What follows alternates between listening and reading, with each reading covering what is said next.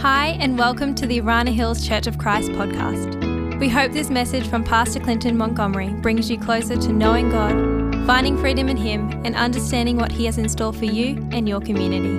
To learn more about Arana Hills Church of Christ, head to aranahills.church. We hope you enjoy this message. We started a series last week called Transformed, where we want to have a look at 7 key areas of transformation that we believe is necessary in this season. I think it's probably one of the things that could have been much better suited for the beginning of the year. But we thought that just coming out of the lockdown for the first time, hopefully the last time, that this is such a good time to actually reflect on our life and just some of the key things that needs attention, because we drift without knowing it. We sort of slide down the way of least resistance. And last week we said that if you drift, you always drift into bad places when it comes to your life. That if you don't focus, if you're not intentional about what you're doing and how you're doing it, sometimes we just keep flowing downriver, and it takes a lot of hard work to get back to where we need to be. We sort of reflected on this verse in Romans 12, verse 2, where Paul says, don't be conformed to the pattern of this world. And I think we all realize how easy it is to just conform to what happens in society. That we just sort of drift downstream and we think that that's just the way that life happens. And the older we get, one of my favorite authors, Dan Elenda, says we hit plateau. And we sort of don't have our finger on the pulse of the need to change. We just stay stuck in where we are and who we are. And I think it's critical in this season to sort of come not just to God, but to ourselves and to say, hey, where have you drifted? Where have you allowed the slide to take you way further than you actually planned for it to go? When you read that verse, it says, don't conform to the pattern of this world, but be transformed by the renewing of your thinking. So you've got to think differently about key areas in your life. And then it says, then you'll be able to prove the will of God. Now, easy question. Anyone here that wants to live the will of God for their lives? Quickly raise your hand. What do we need to do? We need to allow change to take place in our lives. We need to think differently about critical areas in your life. So a verse struck me last week in 2 Corinthians 13, verse 5. I want to read it out of the Message translation. Paul comes and he says, test yourselves. We like to test other people. But it's interesting when you start living with that perspective, test yourself. Talita joined the play group a couple of weeks ago, and she had a conversation with one of the mums, and she heard that not one of her husbands, her husband, just want to clarify, her husband plays tennis, and Talita decided to test her dad. She said, hey, my dad is a really, really good tennis player, and he needs someone that could challenge him. So yesterday morning, I had the opportunity to test myself against him. And after he hit the first ball, I realized this is going to be a test. I failed the test, felt like maths. You know, those little experiences where you just can't figure it out.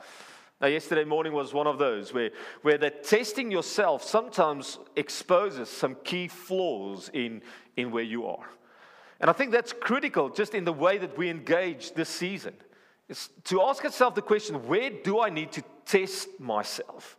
Where do I need to examine where I am? Paul comes and he says, test yourself to make sure you are solid in the faith. Don't drift along taking everything for granted. It says, give yourself regular checkups. We love those at the dentist, don't we? Just want to come for a checkup, everything's fine, and then you realize, there's a bit of work that needs to be done. So give yourself regular checkups. You need first-hand evidence, not mere hearsay, that Christ is in you. Now this is critical because that verse actually speaks about that first-hand experience of the concept that he uses is knowledge. And I think so often we translate knowledge as something that we need to gain intellectual understanding. But when Paul speaks of this, he says you need first-hand experience, that the knowledge that you have of God needs to translate into an experience of God. That there is nothing, if you just know about Him and you haven't experienced Him, it doesn't bring the transformation required. And that's critical. I think, thinking back about my own life, every key season of change was a season of me experiencing God at a different level, where the knowledge and the experience came together, and it helped me rethink just where I was. And that's our prayer for you, that you would actually engage very intentionally in this season to say, I know a lot about God, but what have I actually experienced about Him? How has the gap between knowing and experiencing Him grown smaller, so that I can actually test and approve just my experience of God in this season? Paul comes and he says, test it out. If you fail the test, do something about it. And that's our prayer for you, that you would do something different in this season, in those 7 key areas of life. Listen to what Henry Ford said. He said, if you always do what you've always done, you'll always get what you've always got. I think it was Einstein that said, if you do the same things and you expect different results, that's insanity. And I think in this season, we want to ask you to think differently about 7 key areas of life.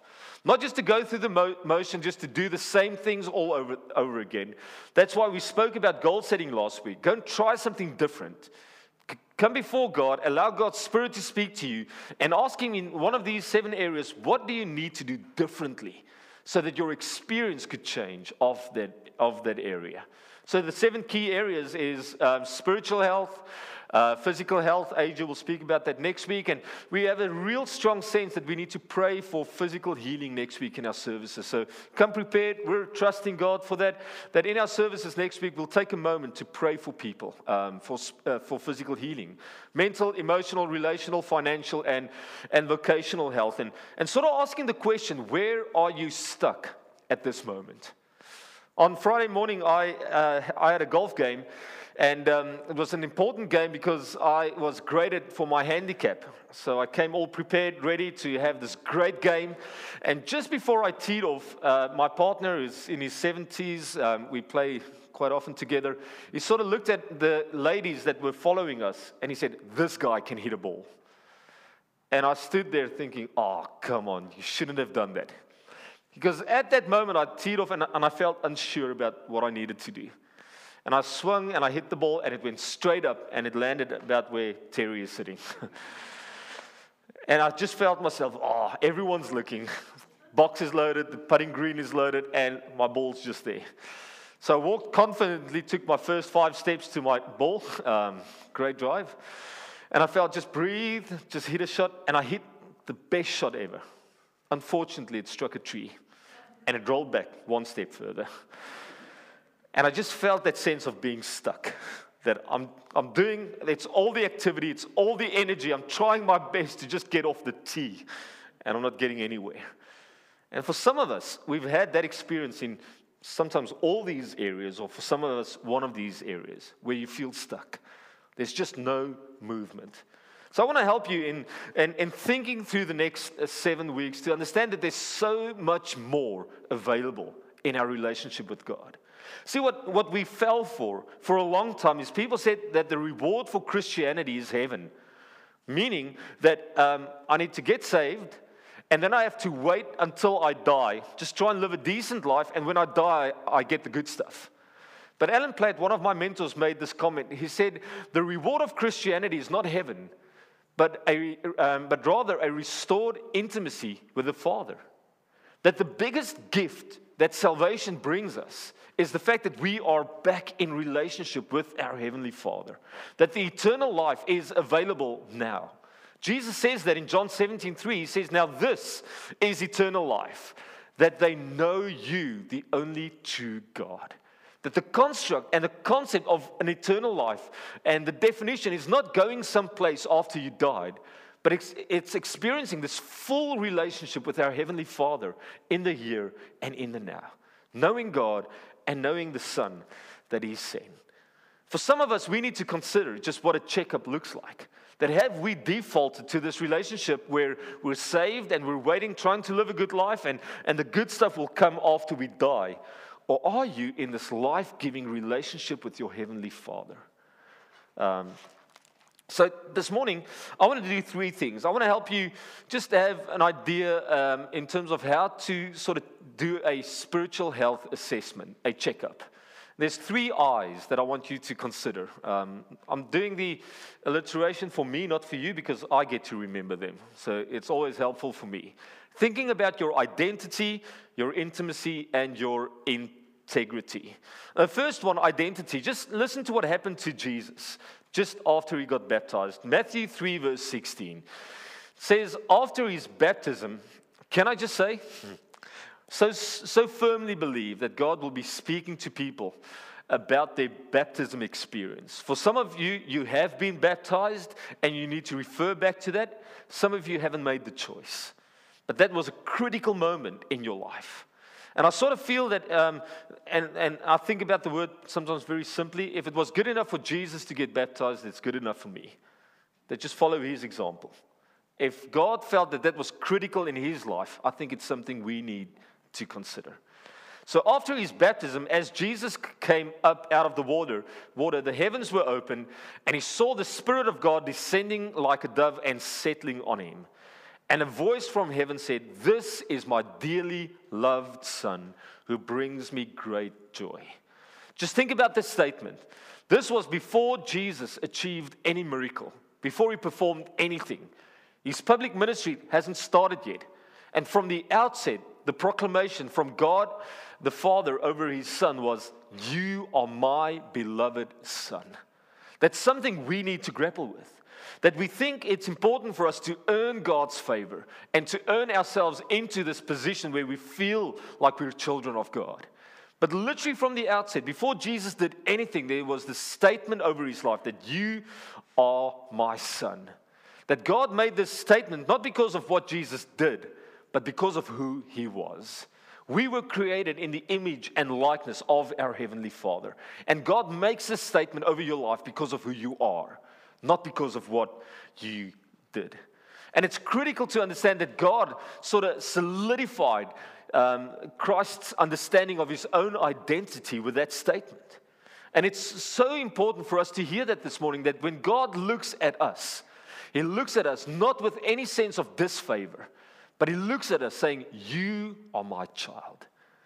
In John 1 verse 12, John comes and he says that everyone who believed in Christ and accepted him, he gave them the right to become children of God. It's sort of like Michaela, our 5-year-old. Every time she gets out of the car, she walks to the fridge and the freezer simultaneously, and she opens both, sort of looking, what's in there for me? And it frustrates me because she would stand there for minutes at a time, just wondering, what could I get? And she doesn't go to the Brussels sprouts, and she doesn't go to the broccoli. It's always the good stuff that I want. But she does that because she knows she's got the right to do it. She's a child in my house. My biscuits, I love tea and biscuits at the end of a day, that I've got to fight for them. Because if I don't get there first, it's gone. They'll have it for me with that. So there's something about being a child that gives you the right to express yourself in life. And I think for so many of us, we've lived as illegitimate children of God. Just listen to what Romans 8 verse 15 to 17 says. It says, "For you did not receive a spirit of slavery to fall back into fear, but you've received a spirit of adoption." That's so beautiful. The concept of adoption is that someone chooses you. Someone says that you're good enough. You've received the spirit of adoption that gives us the ability to cry, "Abba, Father." And it's that very same spirit bearing witness with our spirit that we are children of God and joint heirs with Christ. It's an incredible statement around who you are, that you are a child of God. And when it comes to your just assessing just where you are, your checkup, just ask yourself the question, what comes to mind when you think about God and what God thinks about you? And if it sits around guilt and shame and pain and condemnation, then you need to renew your thoughts so that you can experience the transformation that's available. Because God made it clear that he welcomed us to become children of God. And that's literally what happens when we get baptized. Baptism, for me, is the wedding band of the Christian faith. I sort of sit with people sometimes that say, I'm not sure about this baptism thing. It's like, I want to date the girl, I want to live with her, I want to have the children, but I don't want to get married. It's like, come on, man. That's what baptism is. I still remember our wedding day. I'll never forget it. I didn't get to have our wedding cake at our wedding ceremony because everyone wanted to talk to me, and when I got back, everyone ate our cake. So that's why I have biscuits and tea every evening. A lot of pain. But more than that, on our way to the hotel, obviously a young man, I had dreams about your first wedding night. I had big dreams about that evening and realized that Melise wasn't feeling well, and I opened up a bottle of wine and she fell asleep on our first wedding night. It was so sad. I remember sitting there watching television with the remote control thinking, it can only get better from here.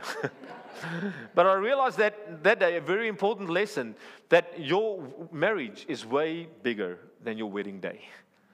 We put all the planning into the wedding day, forgetting that this is a life. And this ring for me communicates that from that moment, every decision I make has been changed because of a day, a moment that I was joined together in marriage. Exactly what happens in baptism. That it speaks of a moment where you publicly celebrate the covenant between you and God, becoming His child. And everyone celebrates that with you. And as you walk through this life, you think back on that moment.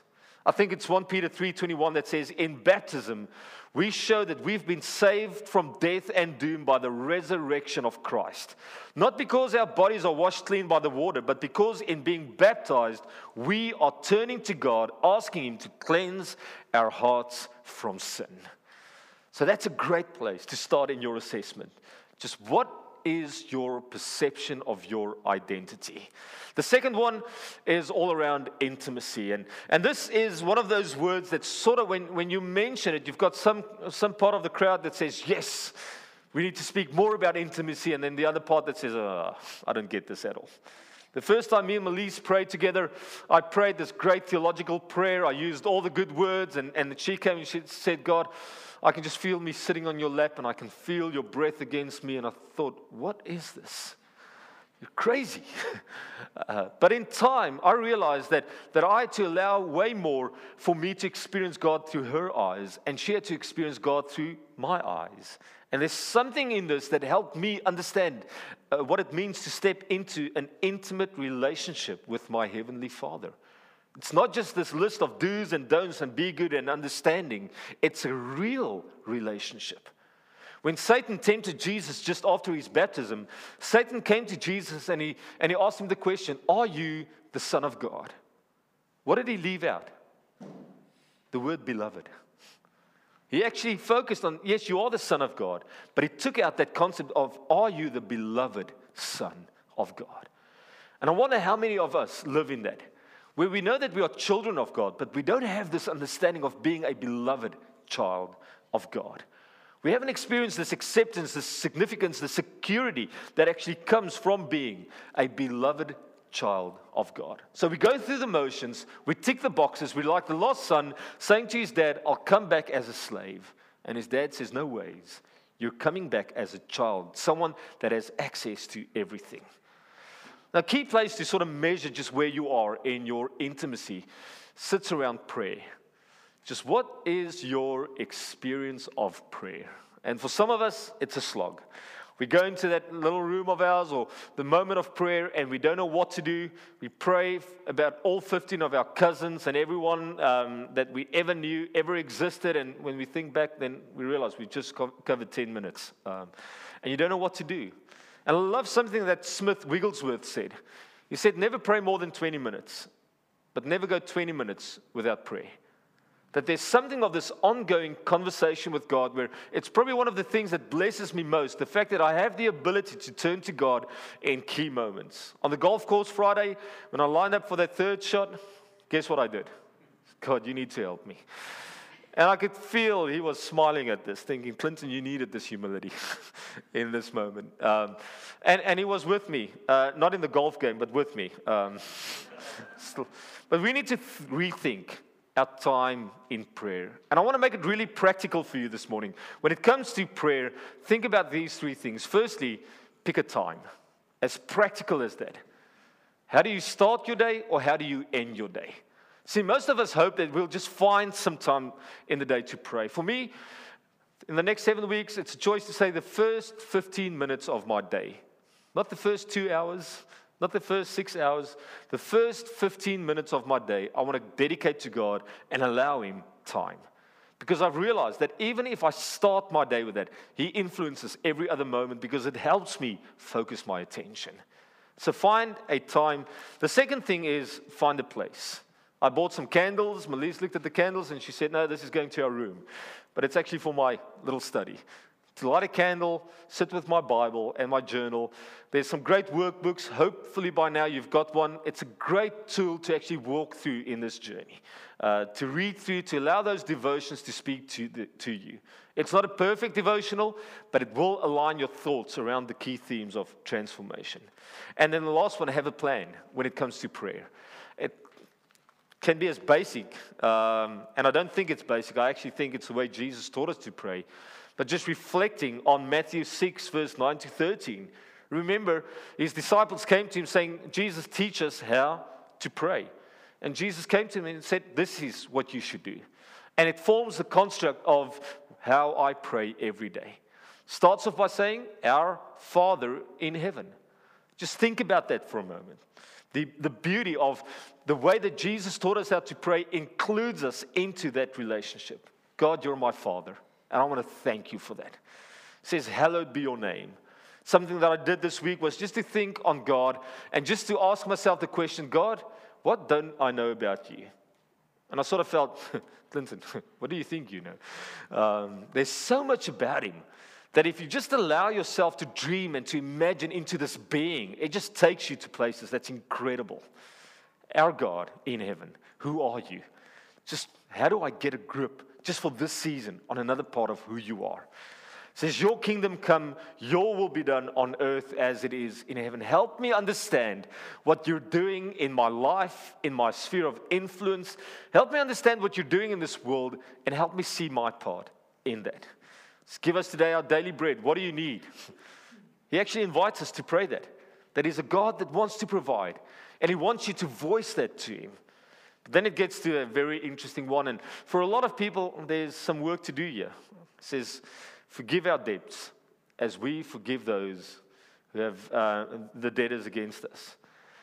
That's a place that we need to stick with. Just to say, God, in the last week, month, year, 5 years, what areas have been unresolved when it comes to forgiveness? Lead us not into temptation. Simple prayer. But God knows the areas of your weakness. You know the areas of your weakness. And sort of thinking through that, saying, God, in this day, I want to ask you to help me through that. And just saying, help me to not walk into the traps of evil. Because everything belongs to you. And everything exists for you. Identity, intimacy, and the last one, integrity. Just listen to what Jesus says in Matthew 7:24. He says, the words that I speak to you are not incidental additions to your life, not homeowner improvements to your standard of living. They are foundational words, words to build a life on. He says, if you work these words into your life, you're like a smart carpenter who built his house on a solid rock. Rain poured down, the river flooded, a tornado hit, but nothing moved that house. It was fixed on the rock. First one, your understanding of your identity. Second one, what happens in prayer. And the third one, how do you integrate God's word into your life? So I think a lot of people still need to ask the question, in what way have I allowed God's word to be the authority in my life? That actually guides me, shapes me, determines the principles that I live on. So the first thing that I think we can consider in this season when it comes to assessing my spiritual health is, how do you build your life on God's words? How do you think about your life through the lens of God's word, especially revealed through Christ? The second one is, you can't do that if you don't prioritize time to actually read the Bible. It's an incredible book. We had a story this week at school where a young boy that hasn't been to church, hasn't had an experience with that, actually was read a Bible story. And after listening to that story, he just went, wow. And he went to the teacher asking, can I have that book? And that teacher was busy and she said no. But luckily another teacher was there and organized them a book. And the next day came back, he said, I read all of it. It was more a comic strip kind of Bible kind of thing. But he said, it's incredible what happened in the Bible. Now, for a young boy seeing that, I want to tell you, it's a great book. Do whatever you need to do to get behind it. And for that, you need a strategy. So for me this year, I've been working through the book of Romans, and I've been going slow. I don't want to cover the work. I actually want to go deep.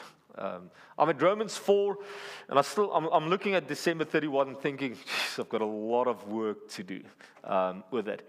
But it's been so life-giving just to sit and to work through God's word in a strategic way. So find a plan. YouVersion is incredible for that. But you need to build your life, prioritize time, and you need to have a strategy. But then there's something that I think a lot of us miss. It's the fact that when I read God's word, I've got to allow God's word to read me. I've got to allow that book to speak to me in a way that shifts me. They call that revelation, where suddenly you read something that you've read so many times before and it lightens up in you. And that's what I'm trusting for in this season. Because once that happens, you get to a point where you can ask the question, how do I apply what I've read? How does the word become flesh in my life? Critical in the way that we just assess where we are and what we do. So the question that I want to ask you this morning, just think about your perception of your identity. Do you come to God with that Abba Father? God, you're my God. What happens to you in your time of prayer? Is that something that God wants you to think through in this next 7 weeks? Just gaining a bit of traction, depth in your walk with God through prayer. And maybe thinking about how His Word is becoming the construct of your integrity. But I want to ask you, just before I pray, to close your eyes and just to listen to these words again before we go into another few songs of worship. It's again referring back to Romans 8, where Paul says, you did not receive a spirit of slavery to fall back into fear. But you've received the spirit of adoption. God chose you. God made a way for you to come into this moment. So much so that He's invited you into this place where you can call Abba, Father. And it's that same spirit that bears witness inside of you, that's sort of echoing inside of you, saying that you are a child of God. And if you're a child of God, you're so connected to Christ that everything that is Christ's has become yours. So, Father, in this moment, we want to come to you, Lord. We want to ask you to help us understand, just in our life, what the next step could be to welcome the transforming power of your Spirit into our lives, Lord. We read what happened in Jesus' life, that after He was baptized, the Spirit ascended on Him, settled on Him. And Lord, that's my prayer for every one of us this morning, that we would experience that descending of the Spirit, that settling of the Spirit into our lives. Lord, leading us to that place where we could say, Abba, Father, where your Spirit is joining with our spirit, saying, we are children of God. Lord, help us to come into a joint understanding with you around our identity, to experience the fullness of this intimate relationship with you. And Lord, to build our lives on your word, to reflect your integrity in everything we do. In Jesus' name, amen. Thank you for joining us today. If you were encouraged by the message and would like to hear more sermons like this, make sure you hit subscribe. Follow us on Apple Podcasts, Spotify, or wherever you listen to your podcasts. To experience other messages, videos, and live services, head to aranahills.church and navigate to the Resources tab. Thanks for listening.